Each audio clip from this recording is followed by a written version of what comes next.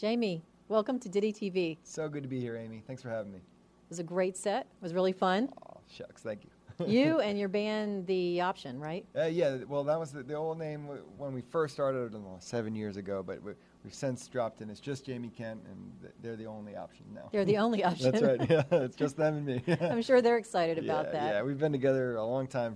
We all grew up together in Massachusetts and moved to Nashville together about 4 years ago. So you grew up in Northampton, Massachusetts? That's right, yep. Great little music town there, great folk Americana scene. But I started going to Nashville once a month for about a year, writing and recording and writing, and then eventually it was like, all right, we got to go. And make the move to right. Nashville. It's kind of the epicenter of everything. That's right. Yep. Right now, anyway. Yep. Sure let's go back a little bit though, because I want to know how you actually even got interested in music.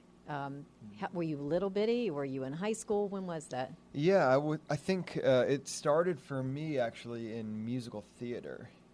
In middle school and high school, I joined the musicals, and my freshman year, I got cast as the lead in a musical, and I had braces, and I was this goofy little kid, and I was like, oh my God, I think I need to take this more seriously. So I started studying voice that year, and then picked up a guitar the next year, started writing songs. So you were singing first? Yeah, I was singing first, and just being crazy on stage, and that's sort of why I've always loved being an entertainer first, and I've always considered myself an entertainer, then a songwriter, then a singer. Do you think having that sort of theatrical background was helpful once you actually started to play? I think so. Yeah. I think that to me the difference of or why you go to a show and not just listen to an album is because you want to be entertained and you want to feel something, and so I always try to bring that to a live show and create a show full of moments, like not song to song, it's moment to moment. That's kind of how I structure everything and think about everything. And you went to, was it Babson College? I went to Babson College, yep. And you studied music there? I did music business there, Music actually. business there, okay. It wasn't performance. Right, it was there or Berkeley, and I went to Babson because at the time I was just like, I see all these people making bad deals. I see them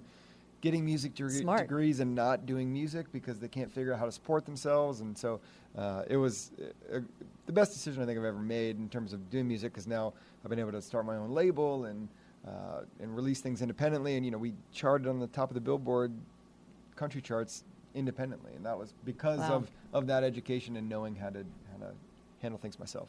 Well, and one of the things I find really fascinating is that you and I were talking a little bit ago about the fact that the music business has changed and how artists monetize their career has really been sort of topsy-turvy in the last 15 or 20 years. And so artists have been left to figure that out. And you actually came up with something very early on in your career called The Collective. Yep. That sort of helps you with all of that. Explain to me a little bit more about how that works. Yeah, I came up with it actually at Babson, and I was just thinking about, cooperatives as like an alternative to selling your company or going public, but it's a way of just having everybody involved, be an owner in what you do and support what you do. And I was like, why can't I apply that to music?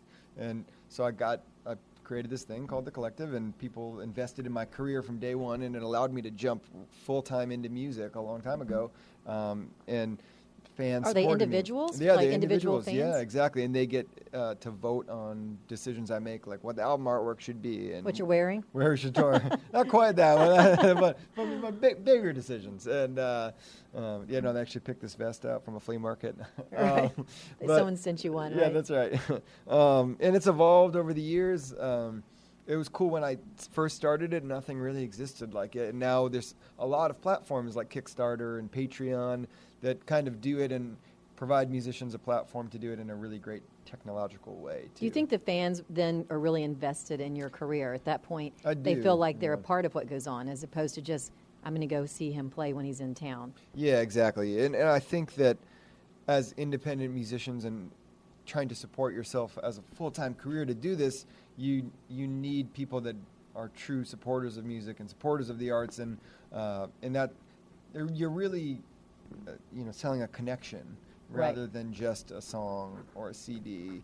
It's being part of the journey together. And I think regardless of what form that's in, whether it's a collective, whether it's Patreon, people want to be connected and they want to feel like they're part of something and supporting you, and as you grow together. That's powerful.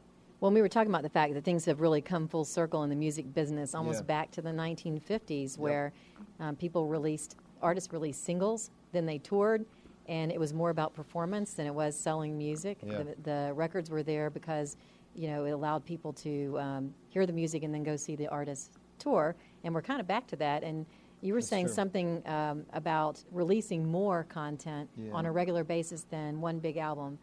So what sort of led you to that decision? I think that as the format changes and more people are streaming, I mean, I think CDs are still going to exist for a long time, but as more and more people transition to that, I think that it makes less sense. If less money is to be made from an album because of streaming, then you kind of have to reformat what you do and not spend 30 or 50 grand on one big album, but do one song at a time and make sure every song gets listened to and every song gets pushed as much as it can get pushed. And then you also keep fans, like people are in a shuffle mode. They're listening to playlists and they listen to things and it shifts and it's one song at a time. So why give them 10 when they just want one at a time? And then you can just keep them interested. And it's really the same thing, but then people get to listen to all of the songs instead of, half of them. But on some level, if you're releasing songs along the way, and you get to test market your songs before you maybe collect them into an album. That's true. You can sort of see how well did this one do versus this song, and maybe you pick the best. Right, and 11, then 12 they form an album at the end of the year. So, yeah. Right. Yeah, it's the wild, wild west right now, I think, and we're all figuring it out. And I think, like you said too, it's gone back to singles and it's gone back to touring. And one thing that I've been working on with a business partner of mine, Tommy Jackson, we've been trying to figure out how to create a tour because so many independent musicians want to be touring but don't have the infrastructure or the business know-how to do it. We've been trying to create like a regional tour called the Rising Star Roadshow where you have one backing band and 4 artists and the stage rotates every few songs and a crowd gets exposed to 4 up-and-coming people. And that shifts every quarter.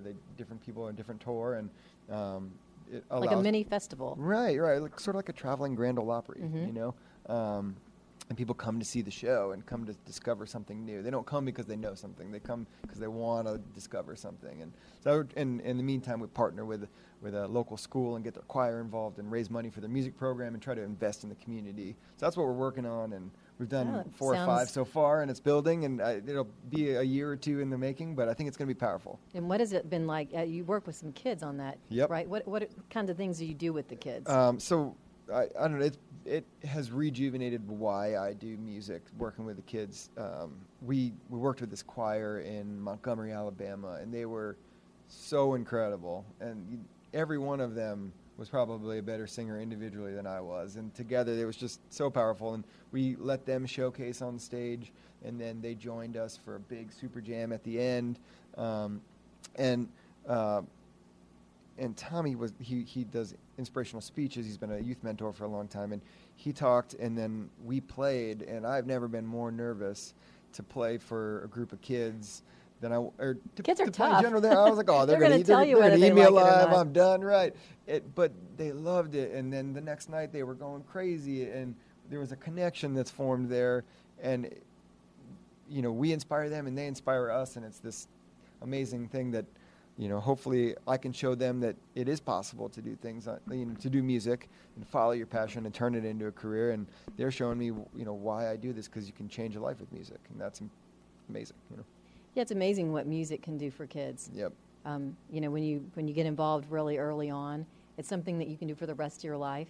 Yeah, it really is. Almost really everyone is. I know that's a musician talks about the fact that then when you travel, you connect with all these other musicians. It's just a great... Yeah, it really is. It's a family. Whether you do it as a hobby or you do it as a profession like you Yep. are, it's Yep. it's a really great thing to start when you're Yeah, when it's you're a, young. yeah, it's a language, it's a community, it's a family. It really is. So you have a new single out, Ain't No Jesus. Ain't No Jesus, yep. And that kind of is on the heels of All American Mutt, which Yep. did extremely well in 2016. Yeah, we were It was an lucky. amazing Yeah, album. Yep, it's because Right of, up there yeah, on the that's it, Billboard yeah. I think it charts. reached number 16, and that was because we were the only independent act in the top 20, I think, at the time at least. And that's because of amazing fans of music and our fans and people in the collective and people at shows. And we had a goal, and we got there together, and they spread the word, and they bought CDs, and it was Do you think the being independent artist gives you more flexibility? Do you like sort I of do, that yeah. I mean, independence? I think that there's value in having a label partner as well, but I think if you have the work ethic and the business knowledge, then it's powerful, and it allows me to adapt and change really quickly and make quick decisions and put out a song fast if I want, or take time, and I can do things here and I can do it here, and you don't spend too much money on things. Like sometimes when you have a big partner, money gets spent, you don't really know what's happening, and suddenly you're in a couple $100,000 of debt, and you're like, wait a minute, what happened? So I've always enjoyed that. You have more being control this way. Right, exactly. I've never been opposed to a partner, but you just have to has to be the right one, And so Ain't No Jesus, what's it about? It is about getting married, and it's a love song. It's a song I wrote with a friend of mine, Ellis Paul, who's an amazing troubadour himself, and it's just about basically you got to listen to it, but it's just saying the only miracle that I've seen is walking down the aisle to my wife. Oh, that's such a beautiful thought. Look at you, you're blushing. Well, I'm sure it's a beautiful song. What's up next for you then? Well, we also just recorded a single at Sun Studio right down the road here, and that's going to be coming out really soon as well. That's called Heartland Twister, so keep your eyes peeled for that. And we're just going to keep working. We're going to grow this Rising Star Roadshow. We're going to keep touring, recording. right? Yeah, we're touring nonstop. We're always touring. Now we're going to be recording, putting out music more on the regular, and building this roadshow. So I'll give you a big plug. This is a phenomenal band. You guys have got to go see Jamie if he's in your area. The music is great. Everything is great, and we're excited that you're able to stop by today and visit with us. Thank you so much. Come back again. Thanks for all you're doing for independent Americana roots music.